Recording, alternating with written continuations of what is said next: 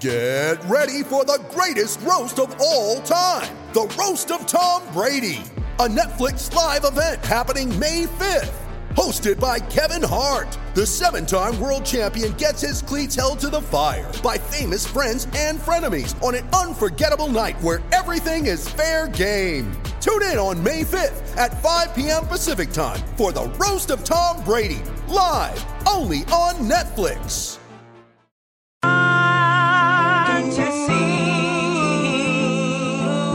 the hang-ups we have today, that we need to fight for liberty. Lift yourself up on your feet. Lift yourself up on your feet.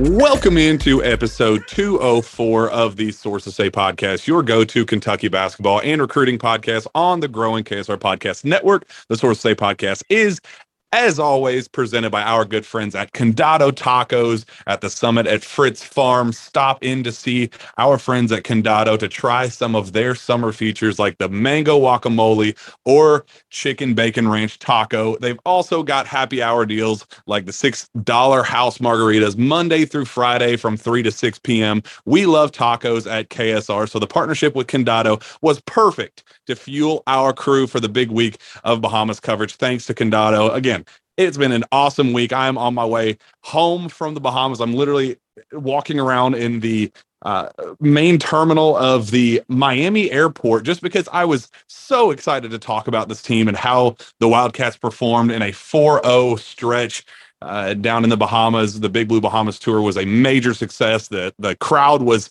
phenomenal from start to finish. The team was awesome. The players were awesome. The coaches were awesome. The access was awesome on my end. It was well worth every ridiculous penny that it cost. And I appreciate Condado Tacos for being a big part of that. They helped send me down here and really I hope I knocked the coverage out of the park, but they were a big part of all of that. So appreciate them and all of their continued support of Sources Say. I'm once again joined by the one and only Sean Smith of Go Big Blue Country. Sean, how the heck are you?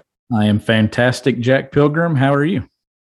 Oh, just living the dream. You know, it's kind of at that point where you love being in paradise. You love being on the beach and going down water slides and goofing off and being stupid, but man, I'm excited to go home. There's just something to be said about a vacation ending and a work trip ending and just wanting to be home in the comfort of my home. So I'm very glad to be boarding my very last flight. I'm actually like right above my gate as we record this to get there. So hopefully I can see when the thing lines up and I don't miss this flight because goodness gracious, that'd be just an absolute nightmare. So anyway, long story short, the Cats go 4-0 in the Bahamas. A lot of good, really not a whole lot of bad. And I'll ask you, if there are any weaknesses or any things that you think the team needs to work on most, Sean. But I mean, just let's start with the final game. It was Kentucky's really only test, just in terms of keeping it close, keeping it competitive. It ends up being a 24-point win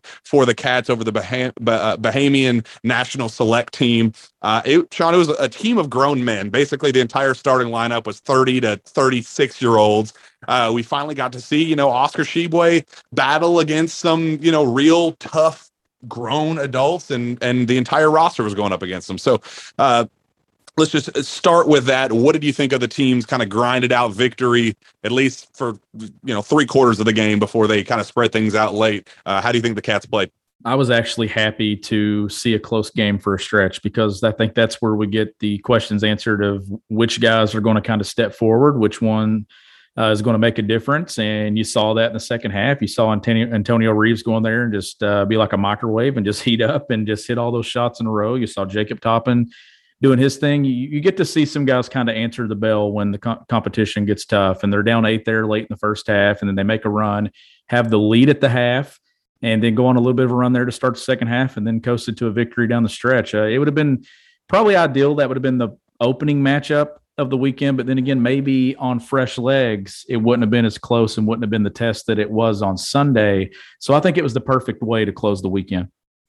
So I guess the real question is, what kind of overall takeaways can you make from a prediction standpoint, from a what your expectations were going into the week, and what you thought this team could be based on the competition, based on how you played this game in particular, but the 4-game stretch as a whole? Are you using this as a Kentucky had a 50-point margin of victory for all 4 games, and you're using it as a holy crap, this team can be something special? Or are you more attributing that to the lack of competition that the Cats face? Because I think that's kind of one of the big questions that Kentucky fans has right now, is just, how much can you use this to project how the team will play later on this year? I think you can project it in a couple of different ways. And when I'm looking at projections, I'm going off the stats here. And I'm looking at a team that shot 38% from the 3-point line as a team for the weekend. I'm also looking at a team that shot about 85% from the free throw line and shot 56 of 66 at the charity stripe. So I'm looking at stats like that and thinking, okay, those are numbers that you can envision Kentucky doing in the regular season. Now, 38% as a team is a high 3-point clip, but that free throw percentage number as a team really stands out to me. And I'm looking at guys like Xavier Wheeler, 14 of 15 on the week, Antonio Reeves, 10 of 10. They got dudes that are going to be able to hit free throws and hit shots, and I think that's something that you take away from the trip. But when it comes to competition, obviously we don't get all the questions answered. I mean, it'd be great to kind of crown this team and say, all right, this is definitely a Final Four contender after 4 games in the Bahamas, and I certainly think that they will be a Final Four contender. But obviously there's areas of their game that they do need to improve on. I want to see them keep getting better and better on the defensive end of the floor. I want to see the offensive rhythm continue to kind of progress toward where it needs to be, and see some other guys like CJ Frederick, when he gets up to full strength, like work him in there and get him a little bit more run and see what can happen. But to me, the biggest takeaway when it comes to question, and I don't really have concerns with it, because I don't think there was an area of their game where I really was like, man, they need to significantly improve this, or I'm worried about this. I was worried about depth at guard going in, but then Adou Thiero showed us what he can do. And that kind of eased some of that. Antonio Reeves looks like a dude that can be a star at Kentucky, especially scoring the basketball. And if he commits to the defensive end, it's going to be hard to keep him off the floor. But my thing is this, Jack, and it's the thing that Cal's been best at. How does he keep all these guys healthy? Or not healthy, but happy. Sorry. Hopefully he keeps them all healthy. But how does he keep them all happy? Healthy's been the problem the last few years, so not happiness. But how does he keep them all happy? We've known since 2015 that he said he won't platoon again. It feels like there's a collection and a lot of guys on this team that are going to deserve to play because they have so many veterans.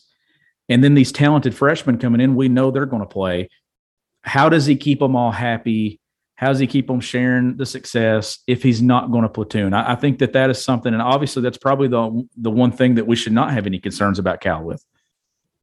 Yeah, and I think that's kind of one of my big takeaways, and maybe even my biggest, was while I was sitting there on the sideline or on the baseline watching the games, I'd look at a lineup and I go, dang, I really like this lineup. Like, I love the length of this lineup. I love the shooting of this lineup. I love the rebounding, whatever it was.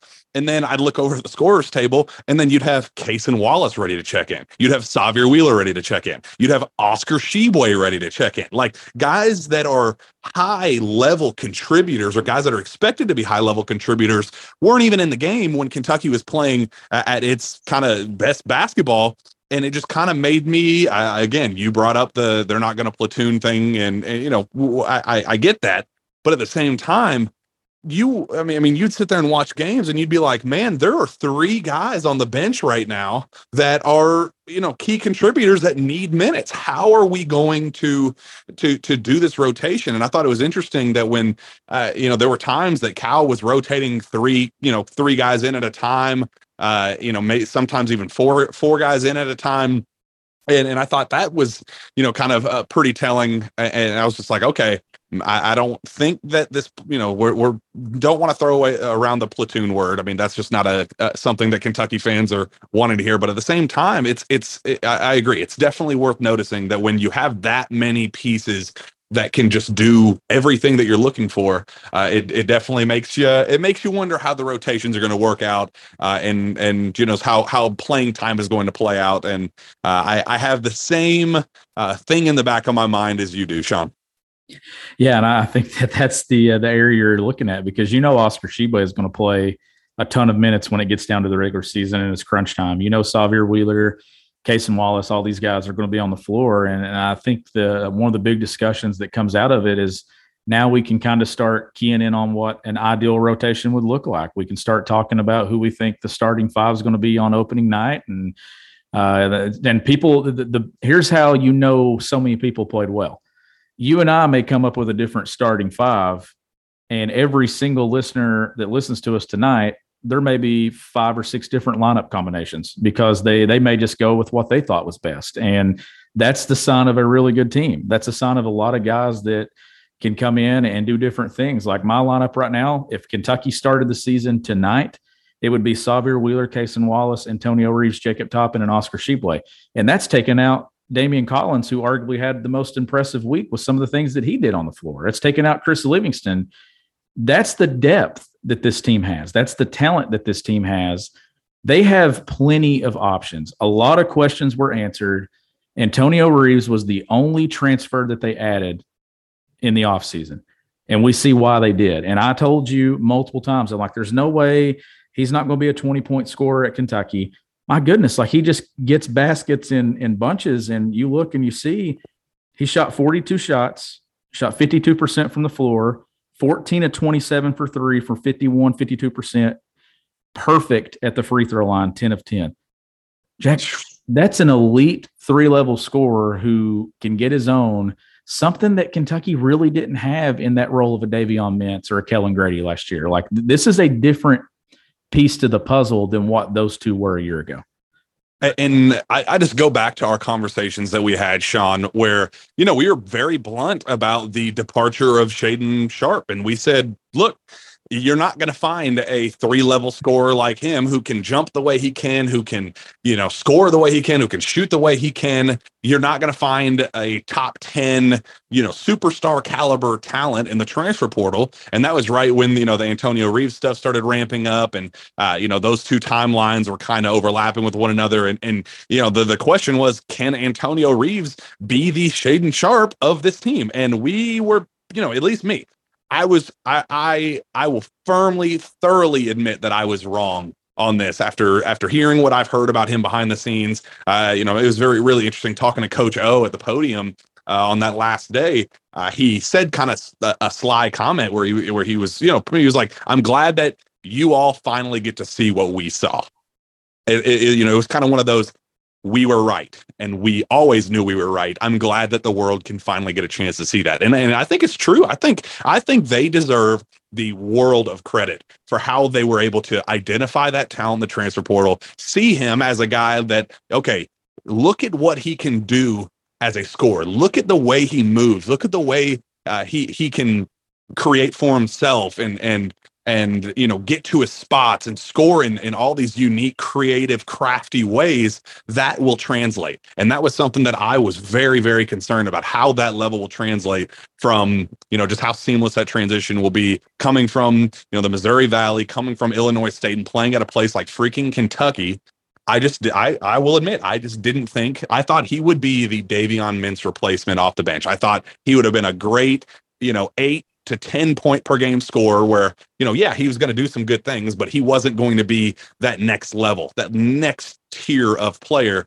And Sean, I will gladly admit that I'm wrong, because Kentucky has clearly hit a home run on Antonio Reeves. Yeah, I'm going to admit that I'm wrong too, because there's going to be games where he's going to score 20 plus, just because he's that guy that if you put him in and you get the game going, and there's a couple of possessions that are back to back in transition, you lose him.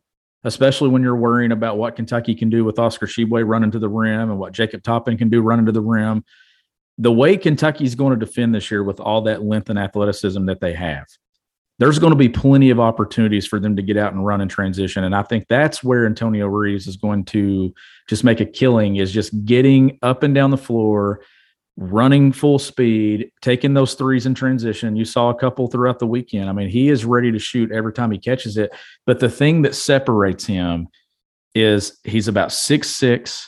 He's got these long arms. He can create his own shot. How many step backs did we see him take off the bounce that he created on his own? The one in the corner, had a couple at the top of the key yesterday. Those are areas where last year, when it got down to the end of the year and Kentucky was banged up with Ty Washington, Xavier Wheeler's not able to do those things. Like Xavier is best at setting the table for someone else or attacking, trying to get the free throw line, doing some things like that. But when you look at what they had, this is a significant upgrade because this is a guy that you could say, okay, you go get yourself a bucket here. We need a basket. They've got Cason Wallace looks like he's going to be a guy that can do that. Jacob Toppin's doing it a little bit now. Collectively, this was a really good weekend or a week down there. And how about this too? Somebody asked me about free throw attempts, and they were talking about Xavier Wheeler and that the low number of attempts he had a year ago. I don't even think did he even get to 60 free throw attempts on the season last year? It was a really low number. Got to 15 free throw attempts in 4 games, and we know that he didn't play the same amount of minutes that he will play in the regular season. So it was good to see him getting to the free throw line and hitting those free throws as well. So Kentucky's backcourt, I'm very pleased with where it is right now. And you just think about what it's going to be like when CJ Frederick is actually able to go and there's not a load management concern there. Yeah, and I mean, how about CJ Frederick?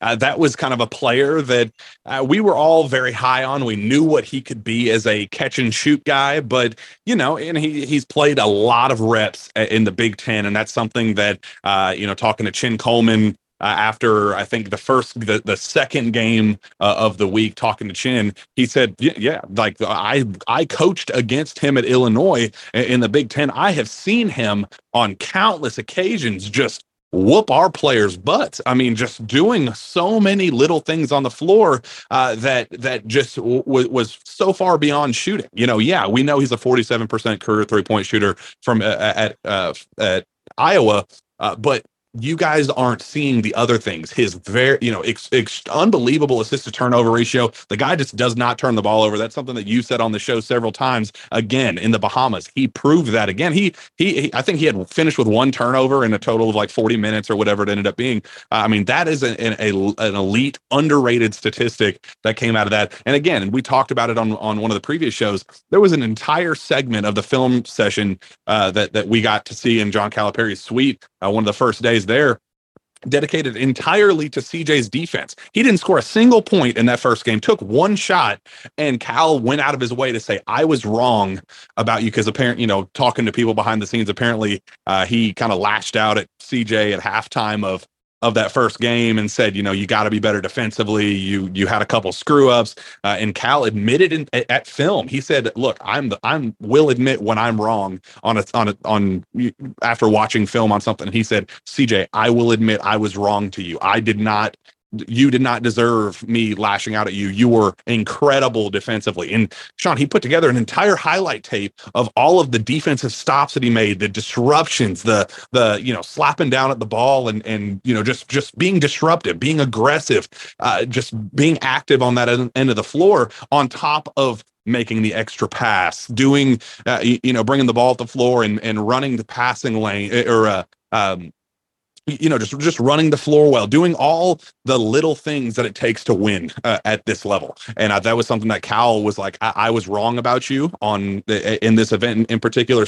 Chin Coleman went out of his way to praise, like, look, we know what this kid can do. We've seen it on film from start to finish. Now you guys are able to see it here in a Kentucky uniform. Again, I wish we got to see him on that last day. Wish we got to see a little bit more of him. But goodness gracious, I thought CJ Frederick just tremendous for his debut. Yeah, and I grade his week an A+. And the biggest reason why is he played and he came out of the week healthy, and he's going to get into these workouts and stuff and into official practice ready to roll when the season comes around in November. I think that was the biggest thing, is you just wanted to see him get up and down the floor, let Kentucky fans see him run up and down, get him some confidence, get him healthy, and just get some basketball under his belt at Kentucky. It's been a long time. It's been since his days at Iowa that he's been able to run up and down the floor in a competitive game of basketball against another team. So it was really encouraging to see him complete the weekend. And just the numbers overall, just looking at some stuff here, the balanced scoring. I mean, they had 6 guys finish with double figures, and Chris Livingston just missed it with 9.8 points per game. So the balance was there for a team in August that is still learning and figuring out who they are. I said that about Xavier Wheeler from night one. I know a lot of people, when I named that starting lineup a second ago, there's probably going to be people that listen to the show that the guy that they would take out would probably be Xavier Wheeler and put Wallace at the 1 and with Reeves and, go a different route with the backcourt. Maybe stick Livingston in there at the 3 alongside Toppin.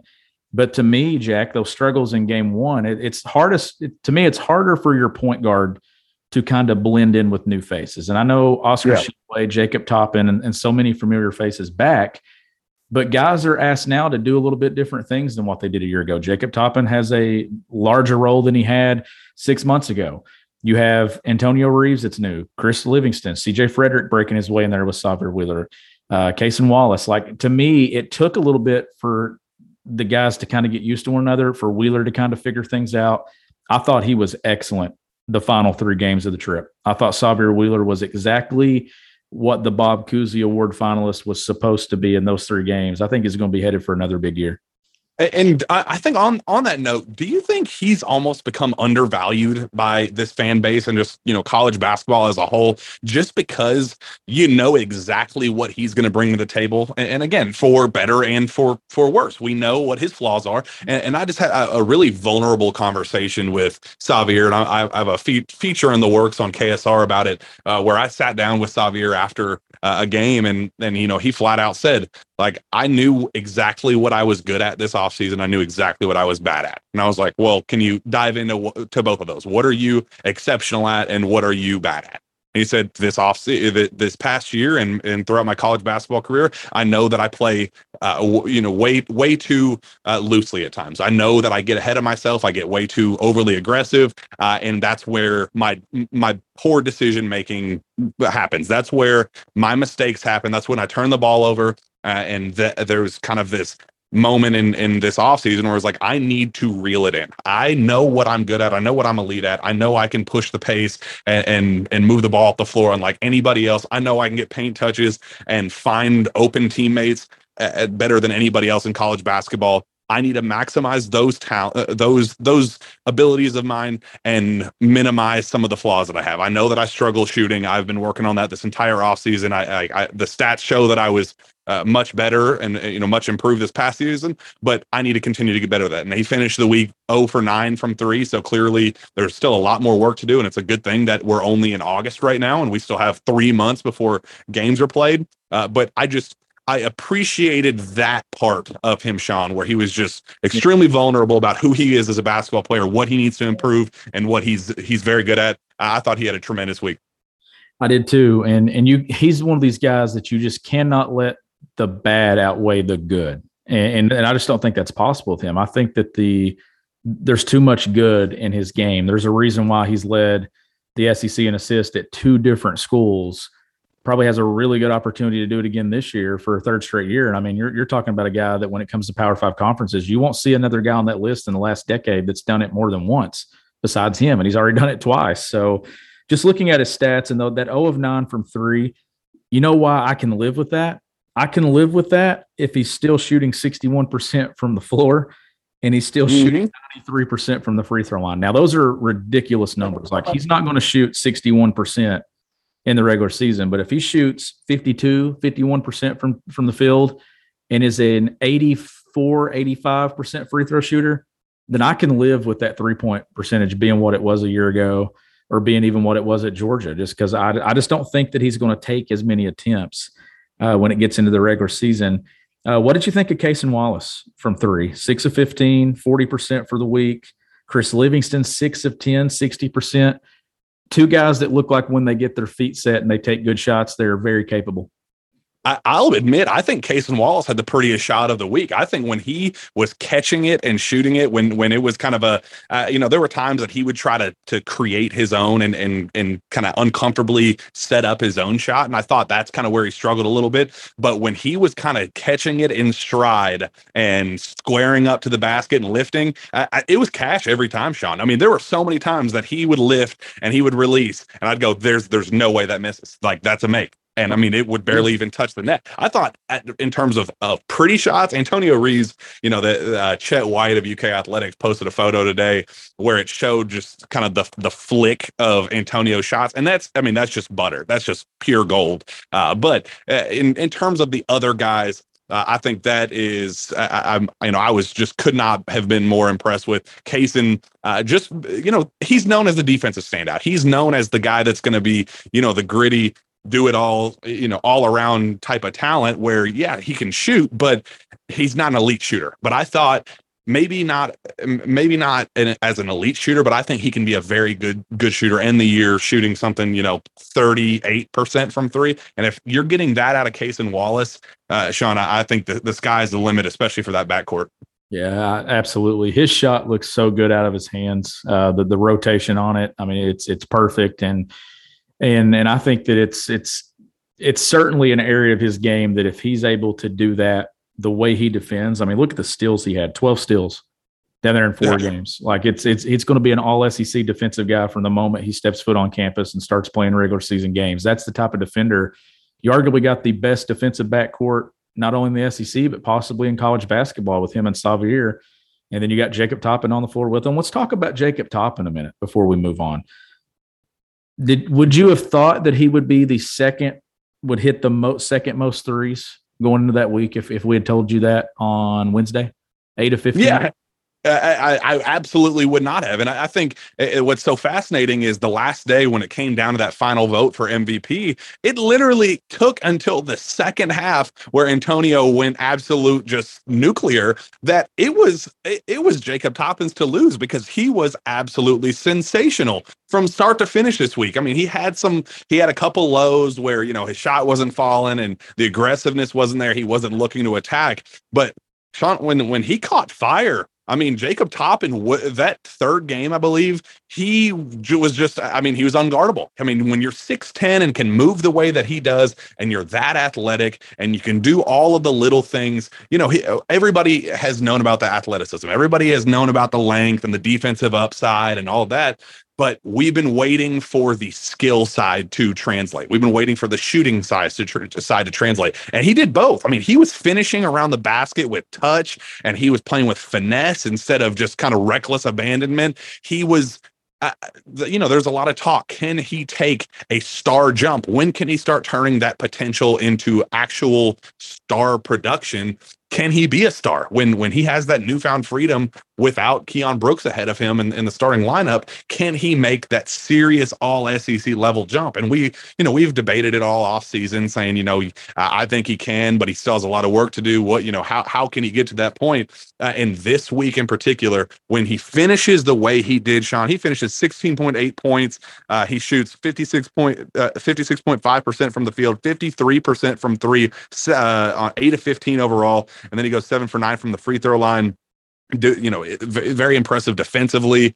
I mean, that is what an all SEC player looks like. That's what a first round draft pick looks like. I thought Jacob Toppin, we were looking to see if he could be a star. That's what a star looks like. That's what a first round talent looks like. The 4 position was just such a kind of polarizing position last season, and after seeing 4 games of him against this type of length and size and all of that, I have no concerns about that 4 position. And on top of Chris Livingston playing a small ball 4, Damian Collins doing what he did, Sean, I think that position is in very good hands this season. Yeah, 3rd leading rebounder from the week too, with 22 total rebounds, 10 assists. Only 3 turnovers. Strong rebounder too. I mean, he'd go up and take it from the top of the backboard. I love the just jumping through the ceiling to grab it with 2 hands and bring it down strong. That was something that caught my attention almost on every rebound. Well, and the thing with this Kentucky team that's standing out, I mean, you're talking about Damian Collins, and going back 10 years to Anthony Davis and some of the lobs that Davis would catch. Damian Collins can cover that amount of ground as well. Like, I'm convinced you could throw it at the shot clock and he'd go get it. So Kentucky's not playing 10 feet. When you play Kentucky, you got to cover about 14, 15 feet. And because they got guys like Toppin, they got guys like Damian Collins, these guys that can go up and get these balls above the rim.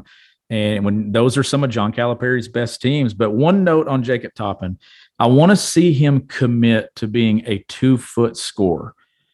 Off of 2 feet. When he made those plays yesterday, there were 2 that are late in the first half where he went in off 2 feet. He finished them through contact, really strong plays. The 1-footed runners at 6'9", I want to see him go off 2 feet, Jack, because those shots turn into 3-point plays instead of just maybe making a basket or maybe getting to the free throw line for 2 free throws. Those are 3-point plays if he becomes a 2-foot scorer. Yeah, I think that's a great point. That when he struggled this week, it was as a result of, the off balance, trying to, Cal was calling it the leg kickers, where he was kind of flailing in himself, trying to, fade away, the off balance, kind of floaters. And, he was trying to be pretty at times. He was trying to finish, through two defenders at times, and, go really sloppy on a couple possessions in particular where, there's, a lot of grumbling of, here's, Jacob Toppin being overly confident, thinking that he's a superstar already. He's not that yet. I saw it all on social media, and I don't think that's fair to, describe of him just for a couple poor possessions. But that's where he struggled. And I think that's definitely, I agree, that's definitely something that he'll need to improve on. But again, this is August 15th. So yeah, we still have, and players go home for a week, they come back for school. And then after that, Sean, we still have 3 more months before we even start to have to worrying about any other games. So there's still a lot of time for Jacob Toppin to fix. And if we were waiting for an off-season jump, you couldn't have asked for a better, the season, the last season ended in March. So when you really think March, June, July, August, it's or March, April, May, June, July, August. So 5 months it's been, and we've already seen that much growth on Jacob Toppin's end. I'm very excited to see what the next 3 months hold for him as well. I am too, and I'm also excited to see what happens with Chris Livingston. And I love his game. I love how he rebounds. To me, that's going to be a guy that, regardless of his role, how many minutes he plays, you're going to see him be there in the top 3, top 4 and team doubles, I think, by the end of the year, because he rebounds so hard. And that improved that 3-point shot, 6 of 10 from 3, the plays that he makes with the ball in his hands, the assist, all of it. Like, that is going to be a guy. Kentucky has plenty of options, Jack, at multiple positions. I think that's probably the biggest takeaway. Other than the defensive potential that they have, I think this team has a collection of guys that can be elite on-ball defenders, but I think that they also have a total team that could be an elite off-ball defender, those help defenders that Kentucky needs. Are they going to be able to block the amount of shots that they did in the Bahamas in the regular season? That remains to be seen. Will Jacob Toppin and Due Theroux and all those guys be able to block that same number? We'll see, but I think that this team in position has a lot of length and athleticism that can just overwhelm you on the defensive end of the floor. And I think by the time we get to January, this will be one of the top efficiency teams in college basketball in that category. And you bring up a good point about the defense, because that was something that was clearly the main point of emphasis this week. These are really valuable practices, Sean. This is time that, most schools don't get. And the time that Cal had, me being at every single one of the practices, every single one of the shoot-arounds, it was, Sean, I'm telling you, 95% defensive drills, defensive rotation, pick and roll defense, out of bound defense. It was almost exclusively work on the defensive end. And I thought that was kind of a fascinating thing, thinking, okay, we already know what this team's defensive potential is. Do you think that's kind of something on Cal's end where he sees the defensive potential and he goes, okay, if we can drive this point home early and all of these defensive and with all these valuable practices that we have, what can we be in 3 months? What was your kind of takeaway on such a heavy, from a coaching perspective, such a heavy emphasis on defense at this point in the offseason? I don't think that there's any concerns on offense, is why I think that he was so focused on defense. When you have your point guard returning and you have the reigning National Player of the Year and Oscar Tshiebwe returning, who's going to just get you so many extra possessions on the offensive end with his rebounding alone, and then you add the shooters that you have, I think that it's easy to kind of look and say, well, we're going to be good offensively regardless of when we start picking this thing up. Like, we know by the time we get to January, they should be a team that's probably in the top 10 in KenPom in offensive efficiency. Now it's like, do we get that defensive number there? And that was kind of the area that was missing at times in the years where they've had opportunities to make a deep run. Like last year, that defensive efficiency number, it kind of went away down the stretch. Now, how much did injuries play into that? I don't know. But it certainly, they weren't defending at the level in March that they had been defending in January and early February. So it feels like Cal knows that this team has versatile pieces on that end of the floor. And a lot of people that probably watch the game of basketball and talk about it, they probably think that only versatility is on the offensive end. It's actually on the defensive end as well, because you could switch so many positions with this team. A guy like Jacob Toppin can guard 1 through 4, maybe can even guard 1 through 5 with some of the added bulk that he's added to his frame. Chris Livingston, another guy that can play and switch off. You got a nuclear backcourt on the defensive end in Cason Wallace and Sahvir Wheeler that can make some switches and do some things. You have elite players that can get in the passing lane. Jack, to me, the thing as a coach, you're looking at players being in position. This team has so much length that they don't have to actually be in the right spot. They can cover so much ground, some short closeouts on the defensive end. This is going to be a very good defensive team. I think this will be one of those KenPom teams that'll look up and they'll be in the top 10 in both offensive and defensive efficiency, knocking on the doors of March. And what is the statistic? If you can finish, what is it, top 20 in both? That historically the Final Four teams, that is in a very direct indicator of a Final Four team. Is that correct? It is, yeah. And I think right down the end last year, didn't they fall out of that top 20 on defense? They did. And then you look up, and I mean, surely that's not what was the only thing that was wrong. But when you look at numbers and you look at those numbers that take in so much of games, I mean, we're talking the entire body of work of what you do on the basketball floor. You cannot hide when it comes to those numbers. You are what you are. You are what the numbers say you are. And I do think that this is going to be a team that is going to be anchored on the defensive end, but also a team that's going to turn that defense into easy offense that'll shoot it well. They're going to be elite in transition. I think this is going to be a very good Kentucky basketball team. And that's not overreacting from what I saw in the Bahamas. I'm not calling Kentucky to go 40-0.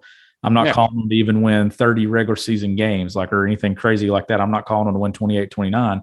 But this will be a really good basketball team that should be the favorite in the SEC and probably one of the favorites to cut down the nets in the Final Four. Yeah, couldn't agree more. Sean, I am going to wrap us up here because I have no idea if we're boarding or not. Maybe I've already missed my flight. I have no idea. I'm assuming that I'm still all good, but we have plenty of time to let this marinate and, just dive into this film a little bit more, dive into, the nuts and bolts of what we saw and just kind of overall takeaways. Maybe we find something in the film that we missed before or, some other developments happen. So We'll let this one ride for a little bit and appreciate, again, Condado Tacos for supporting this trip. It was an absolute blast. Maybe the next show that we do, we'll talk about some of the in-depth stuff, behind-the-scenes stuff that I got to do and kind of give fans an inside look of what it's like to, be a Kentucky basketball player, being in a film room, being in a shoot around, what all those things look like. So we have plenty more where this comes from. But until then, Sean, where can fans find your work? You can find my work at gobigbluecountry.com, and you can follow me on Twitter at GBBCountry. Find me on Twitter as well at Jack Pilgrim KSR. Reach out to me via email at jpilgrim@KentuckySportsRadio.com. With that, we'll be back next time for another jam-packed Sources Say podcast. We will see you then.